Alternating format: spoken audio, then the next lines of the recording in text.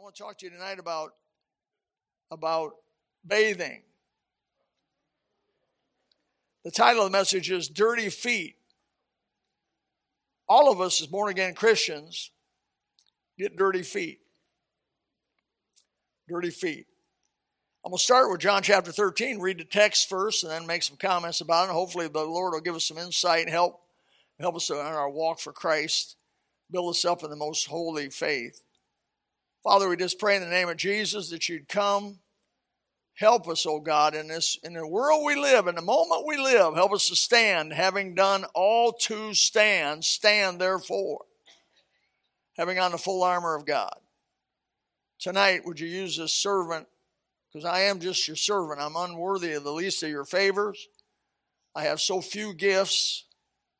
But Father, I know you don't need that. You can do it without it. We pray that your hand be upon the message. In Jesus' name, amen.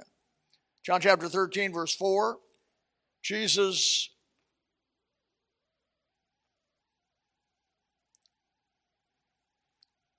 has a few meetings that we get to go in with his disciples before the crucifixion.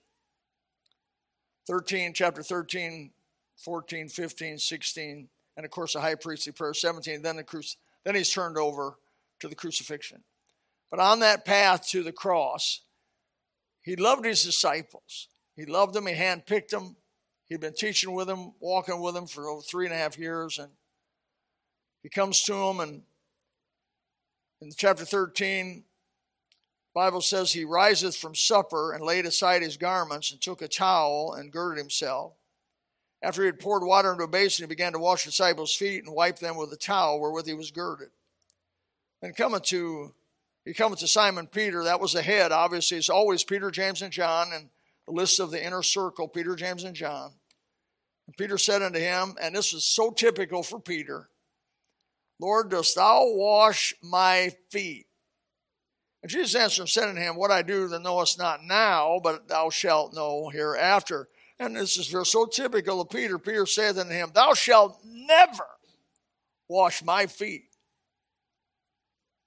Boy, Peter had to eat his words. I wonder how they tasted.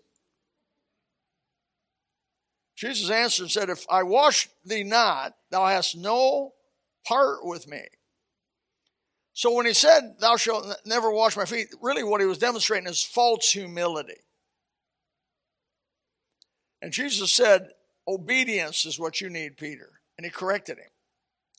Simon Peter said unto him, Lord, not my feet only, but also my hands and my head. Then he went overboard, went extreme. Oh, don't just wash my feet, wash everything. He said, no. Jesus said unto him, he that is washed needeth not save to wash his feet, but is clean in every whit, and ye are clean, but not all. When he was referring to not all, he said, for he knew that who betray him, because Judas was there. Therefore he said, ye are not all clean. Verse 12, so after that he washed their feet, he had taken his garments and was set down, and said unto them, know you what I have done unto you? Now they gives him the application. You call me Master and Lord, and ye say, well, for so I am. That was a fact. That was a fact. If I then, your Master and Lord, and have washed your feet, you also ought to wash one another's feet. The way you have peace among a group of people is by having humility. You cannot have peace if you have a bunch of egos, a bunch of pride. Pride comes before destruction, a haughty spirit before a fall. If you got a bunch of egos, you're going to have infighting, you're going to have jealousies, you're going to have envying, you're going to have strife. You're just going to have it. The way you have peace in a church is the people of God understand where they've come from. They've been dug out of the miry clay, out of a pit in the miry clay, and God saved them. And they're a sinner by the grace of God, saved by grace. And when the ego comes up, push it back down by the grace of God. He says, for I've given you an example that you should do as I have done to you. We should help each other. We should do acts of service for each other. We should be looking out for each other. We should have a spirit of If you have a need, I'm here for you. If you have trouble, I can help you. I want to help you. For it says, verily, verily, verily, and the old verily, verily, double verily is a big emphasis. Verily, verily, I say unto you, servant is not greater than his Lord, neither is he that is sent greater than he that sent him. So if Jesus did this, wow. If you know these things, happy are ye if you do them. So let me go back over there and point out a few things by the grace of God. What we see in this area of Jesus washing the disciples' feet. It's a very, very famous section of Scripture. This road has been trodden many times by many preachers. There's about no preacher that I know of hadn't preached on this subject numbers of times, because it is one of the major sections of Scripture, that Jesus washing the disciples' feet. So we see the humiliation of Christ in this passage. In a degree, him humbling himself as their Lord and Master and Creator of all that he is. I'd have a hard time with him washing my feet. The Master of all, the Creator of the universe, washing my feet? What kind of love is this? It's overpowering, that kind of love, that kind of tenderness. Christ laid aside his garments more than just this time. He laid aside his garments to become man, God manifested in the flesh. And in Philippians chapter 2, verse 6, 7, and 8 says, who being in the form of God, thought it not robbery to be equal with God, but made himself of no reputation, took upon him the form of a servant, was made in the likeness of men, and being found in fashion as a man, he humbled himself and became obedient unto death, even the death of the cross. That's, again, a well-traveled verse. There's two words there. Once in a while, the Greek gives you insight into the English. It helps you understand it. And it does in this particular case. The word form there, who being in the form of God, that word deals with the inward nature. Jesus was God inwardly. He always was God inwardly. And what he did is in verse 8, and he being found in fashion as a man, that Greek word specifically deals with the outward fashion. Inwardly, he was God. Outwardly, he was man. When they looked upon Jesus, they thought he was just man. Only through the miracles and what he did and demonstrated them did they see, sometimes they saw the tinge of God there. But really, Jesus, you can read Matthew, Mark, Luke, and John, and you can tell that Jesus really just appeared to be a normal guy. We know from Isaiah 53 that he was not handsome. There was nothing, a look upon him that would be beautiful or would be attractive about Jesus. He was a very average looking, built individual. He blended in to where even the disciples struggled with that whole deal of who he was. But that was him. He took it. So not only did he lay his garments aside to wash their feet, he had laid his garments aside, the garments of glory, to take upon him the form of a servant made in the likeness of men. You talk about humbling himself to wash their feet. That was nothing compared to humbling himself to become man. God becoming man. What is called the incarnation. It's amazing. It's amazing. I think of the song, out of the ivory palaces into a world of woe. Reminds me of another song that says, down from his glory, everlasting. Oh, now I don't have the melody. I lost it. Everlasting story. My God and Savior came, and Jesus was his name. I don't want to sing anymore. I don't want to empty the room. Our Savior humbled himself more than what we can understand or know to save us. Think about it. Had he not been willing to humble himself, you could not be saved. But he cared about you to the place where he was willing to humble himself to the nth degree. Why would we not humble ourselves to each other? The first time somebody crosses you, give them a break. The first time a Christian mistreats you, don't walk away from the local church. Don't walk away from the Lord Jesus. Don't walk away from the Bible. Give them a break. If Jesus came down from his glory to take upon the form of a servant so that he could die for our sins, man, I'm going to give his people some wiggle room.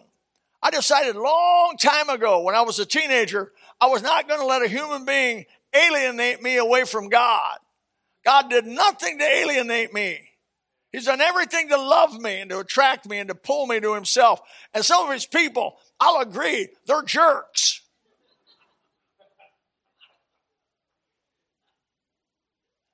But can I make a confession? I've been a jerk myself. I've been a terrible jerk. I've been disgusted with myself.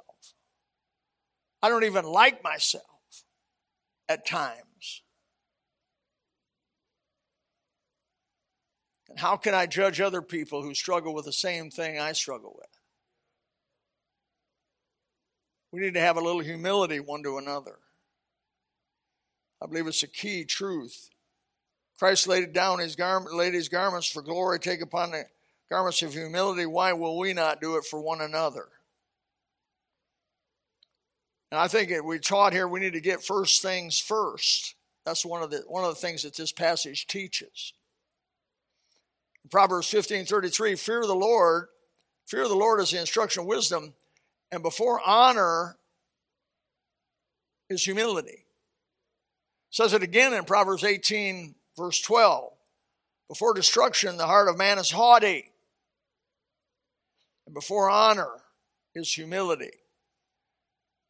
It's hard when you're young, around a bunch of old people like this. You know, they got more experience than you have. They got more wisdom than you have. They got more insight into things of the world than you have. And you're the young guy among them. When I came here, I was 28 years old, among all those World War II boys. And they just knew more than I knew and had more wisdom than I had. And they just knew the more Bible than I knew. And many of them knew God longer than I knew.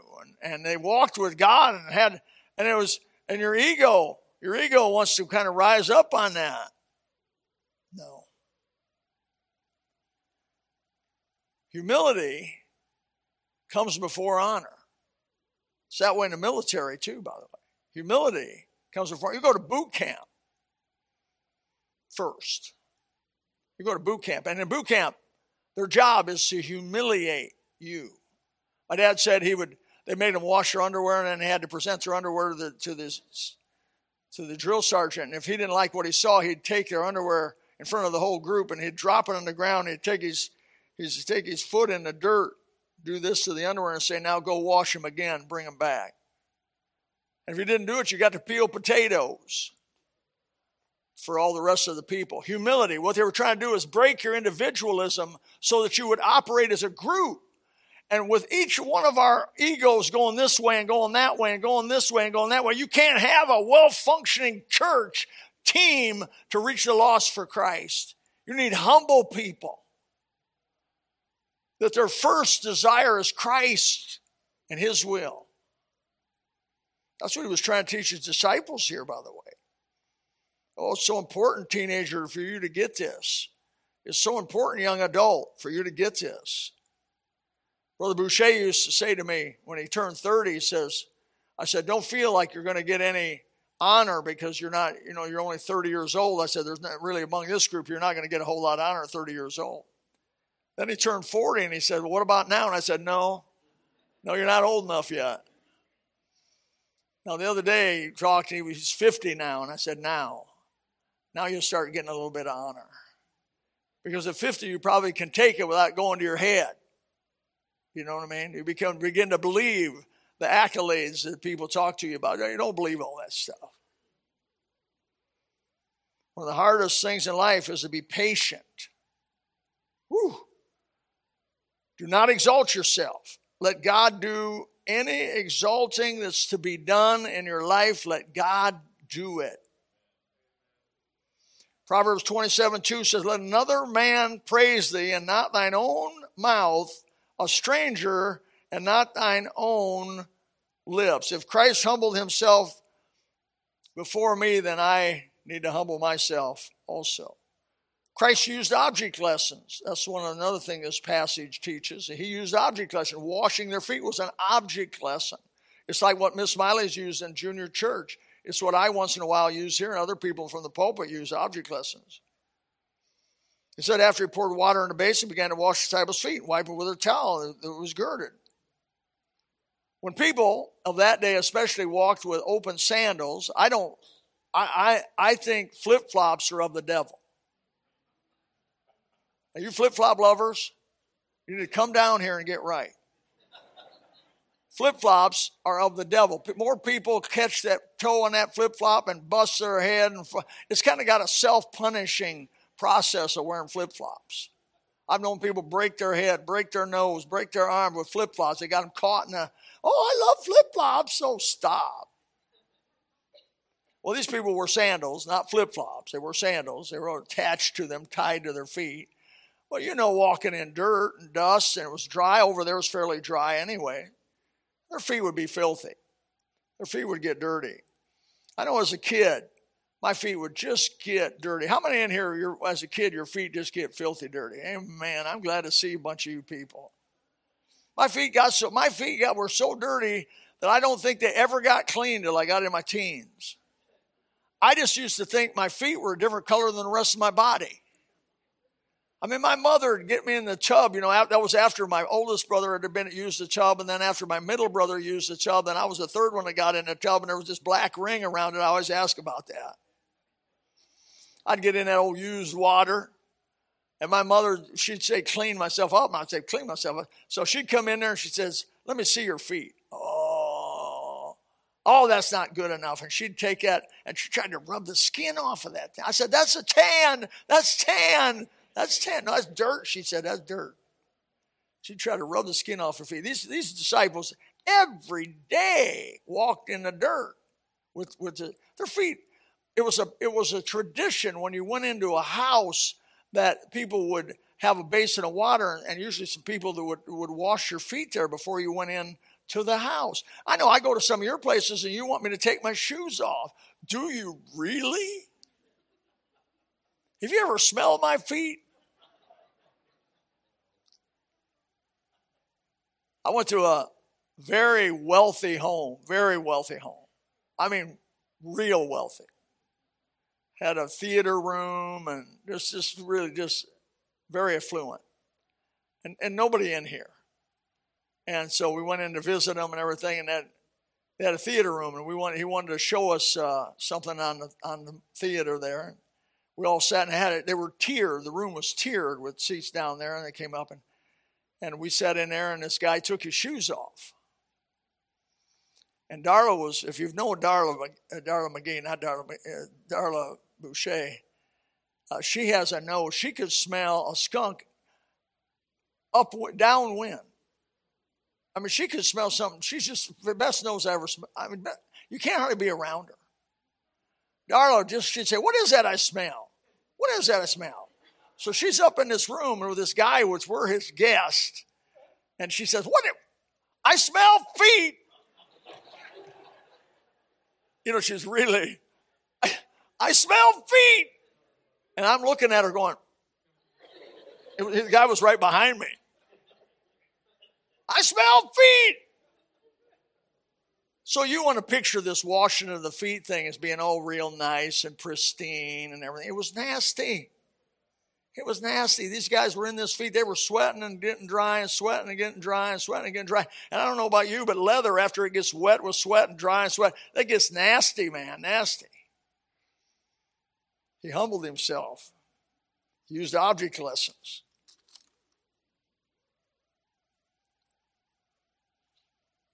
I believe we should have an attitude of being willing to humble ourselves for each other, as I mentioned earlier.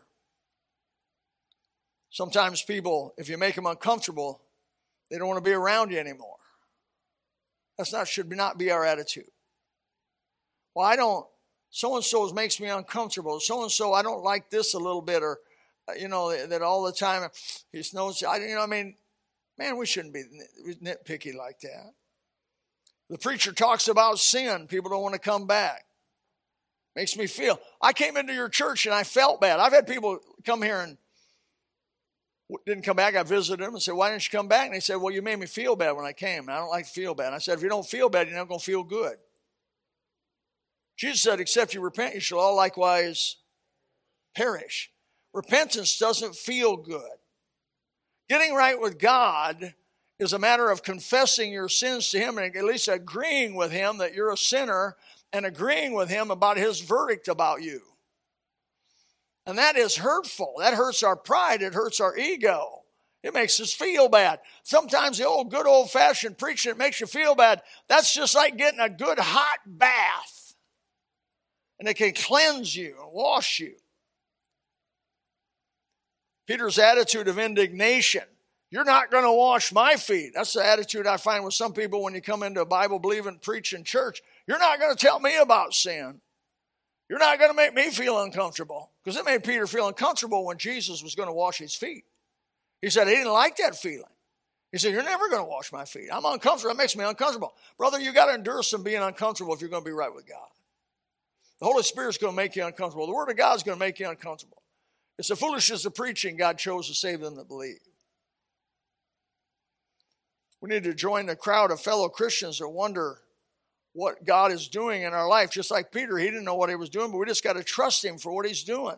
I don't know why God does what He does. Man, trust me, I do not know why God does what He does, but I know He's good, and I trust what He does is going to eventually work together for good to them that love God and are the called according to His purpose. I'm just hanging on by faith just like you do. Why'd you have a flat tire coming to church? I don't know. Maybe God was going to preserve you from something that was going to be between here and there. When I have a problem when I'm going on a trip or something, I never get mad at God and say, oh, I think, thank you, Jesus. Thank you for delaying me. Thank you for maybe causing me to miss that accident that was up the way there or something else. Boy, don't jump on God's motivation. He said to Peter, you don't know what I'm doing now, but you will later. And that's the way it's going to be with your life and my life. We don't know why God did what He did in our lives, but we trust Him for what He did and how He did it and why He did it, because He's good. And just trust God in that. Peter, just lay back, let me do what I'm supposed to do, and later you're going to understand why I'm doing what I'm doing. Trust Him for that. So Peter says, so when Jesus said that, Peter says, wash my whole body. Wash my whole body. The word interesting there, when he said in verse 8, he says, Peter said unto him, thou shalt never wash my feet. That means to partially wash. Partially wash your feet. The word itself means to cleanse, but to just partially cleanse. Jesus said in verse 10, he that is washed needeth not save to wash his feet. Uses two different Greek words. The first wash is take a full bath. The second wash is just to have part of your body washed. Think of what he's saying there. He says to Peter, you don't need to get your whole body washed again. You're already clean. But let me just try to transliterate that to this. You've been saved by the blood of Christ and faith in the Lord Jesus Christ. You've been cleansed from your sins. The blood of Jesus Christ has cleansed you and washed you. But you walk in the world every day. And you sin. You get dirty. Your feet get dirty. And so the illustration is pretty simple. He tells Peter, look, you're clean, but your feet are dirty. Let me wash your feet. And I know the Bible says if you confess your sins, He's faithful and just to forgive us our sins and cleanse us from all unrighteousness. Amen? 1 John 1:9. What is that? But a daily washing. A daily spiritual washing. I go to God on a regular basis and say, Lord God, one of my things when I pray is I say, oh Lord God, please forgive my sin, my iniquities, my trespasses, and those things which I have done to be displeasing in thy sight. I want to get my feet clean before I come into the house of God. I want to be right with God. Once bathed, always bathed. Once saved, always saved. God's bath lasts forever. But we need daily washing and daily cleaning from our daily troubles that we have. Provision for daily sin. Makes sense to me in Philippians 2:15 where it says that you may be blameless and harmless, the sons of God without rebuke, in the midst of a crooked and perverse generation or nation, among whom you shine as lights in the world. We need to have our daily sins forgiven so that we can be the kind of lights to these people that God wants us to be. I know as we were moving, we used to have pews over McKinney. For you people who love pews, we had them already. We had them over McKinney. They were big, heavy, mammoth, white oak pews, massively heavy. I was the youngest guy. I was like Chris. I was the youngest guy, Chris and Thomas. I was asked to do all the lifting. I was in good shape at that time. And so they'd say, well, we want to move. These old guys would say, we want to move the pews from here to here. And they would look at me and a few of the other younger guys. And I asked one time when I needed help, and I told Pastor McKinney, now back at that time, he was old. Pastor McKinney was 60, 61. And so I said, Pastor McKinney, it's going to take both of us to move this pew. You got to get on one end, I got to get on her. And he says, man, that's a heavy bass. And he goes, oh, Brother Bill, I just started swearing. He said, the old bartender wanted to come out in me again. I said, yeah, preacher. He felt bad about it. I said, don't feel bad about it. It makes me encouraged. I said, preacher, it makes me encouraged that you have the kind of struggles that I have. And at 60, at the advanced age of 61 and 62 years old, you are still struggling with some of the junk that you fought with early on in life. And you'll struggle with that kind of stuff till Jesus takes you home. And the old man dies and stays in the dirt. And our new man goes to heaven. Then we won't worry about it. We won't have any of that kind of stuff. We won't have to get our daily washings and by confessing our sins. And Pastor McKinney had such a tender heart about stuff. He said, I shouldn't even be a preacher. I said, oh, no. One thing I really loved about Pastor McKinney was his humanity. That he struggled with the same stuff that I struggle with, and it helped me to be encouraged. And what I'm trying to say, and what I believe Jesus is saying here, we only need a daily sponge bath. We don't need a whole entire washing, a whole entire shower, a whole entire bath, as it were, if we just walk with him once we're saved. You say, do we get dirty? Yeah, some people we get dirty, man. We get dirty, but we can be cleaned by the grace of God by confessing our sins and walking with him. Do you understand now? The difference between being saved and being washed from all your sins and then your daily washings that Lord Jesus was demonstrating to his people. So he was teaching multi-levels of truth here. He was teaching the truth of humility, the truth of serving one another, the truth of being totally clean by his blood, yet being partially need to be daily clean through the confession of sin to him, which of course also brings and needs humility. God help us to understand this as we think about you really only need to bathe once in life. But by the grace of God, he needs to clean us every day. Father, help us tonight. May your Holy Spirit come. May the power of God come. Father, just thank you for loving us, caring for us, putting up with us, giving us some wiggle room to be flesh, And sometimes we don't walk in the Spirit the way we should, and we don't fulfill the Spirit, and we sin. Pray, God, that your people would daily, regularly come before thee and confess their sin. This simply means to agree with God that it's wrong. I tell people you don't need to say any more than what God says about it. Call sin what God says. If it's adultery, call it adultery. If it's lying, call it lying. If it's stealing, call it stealing.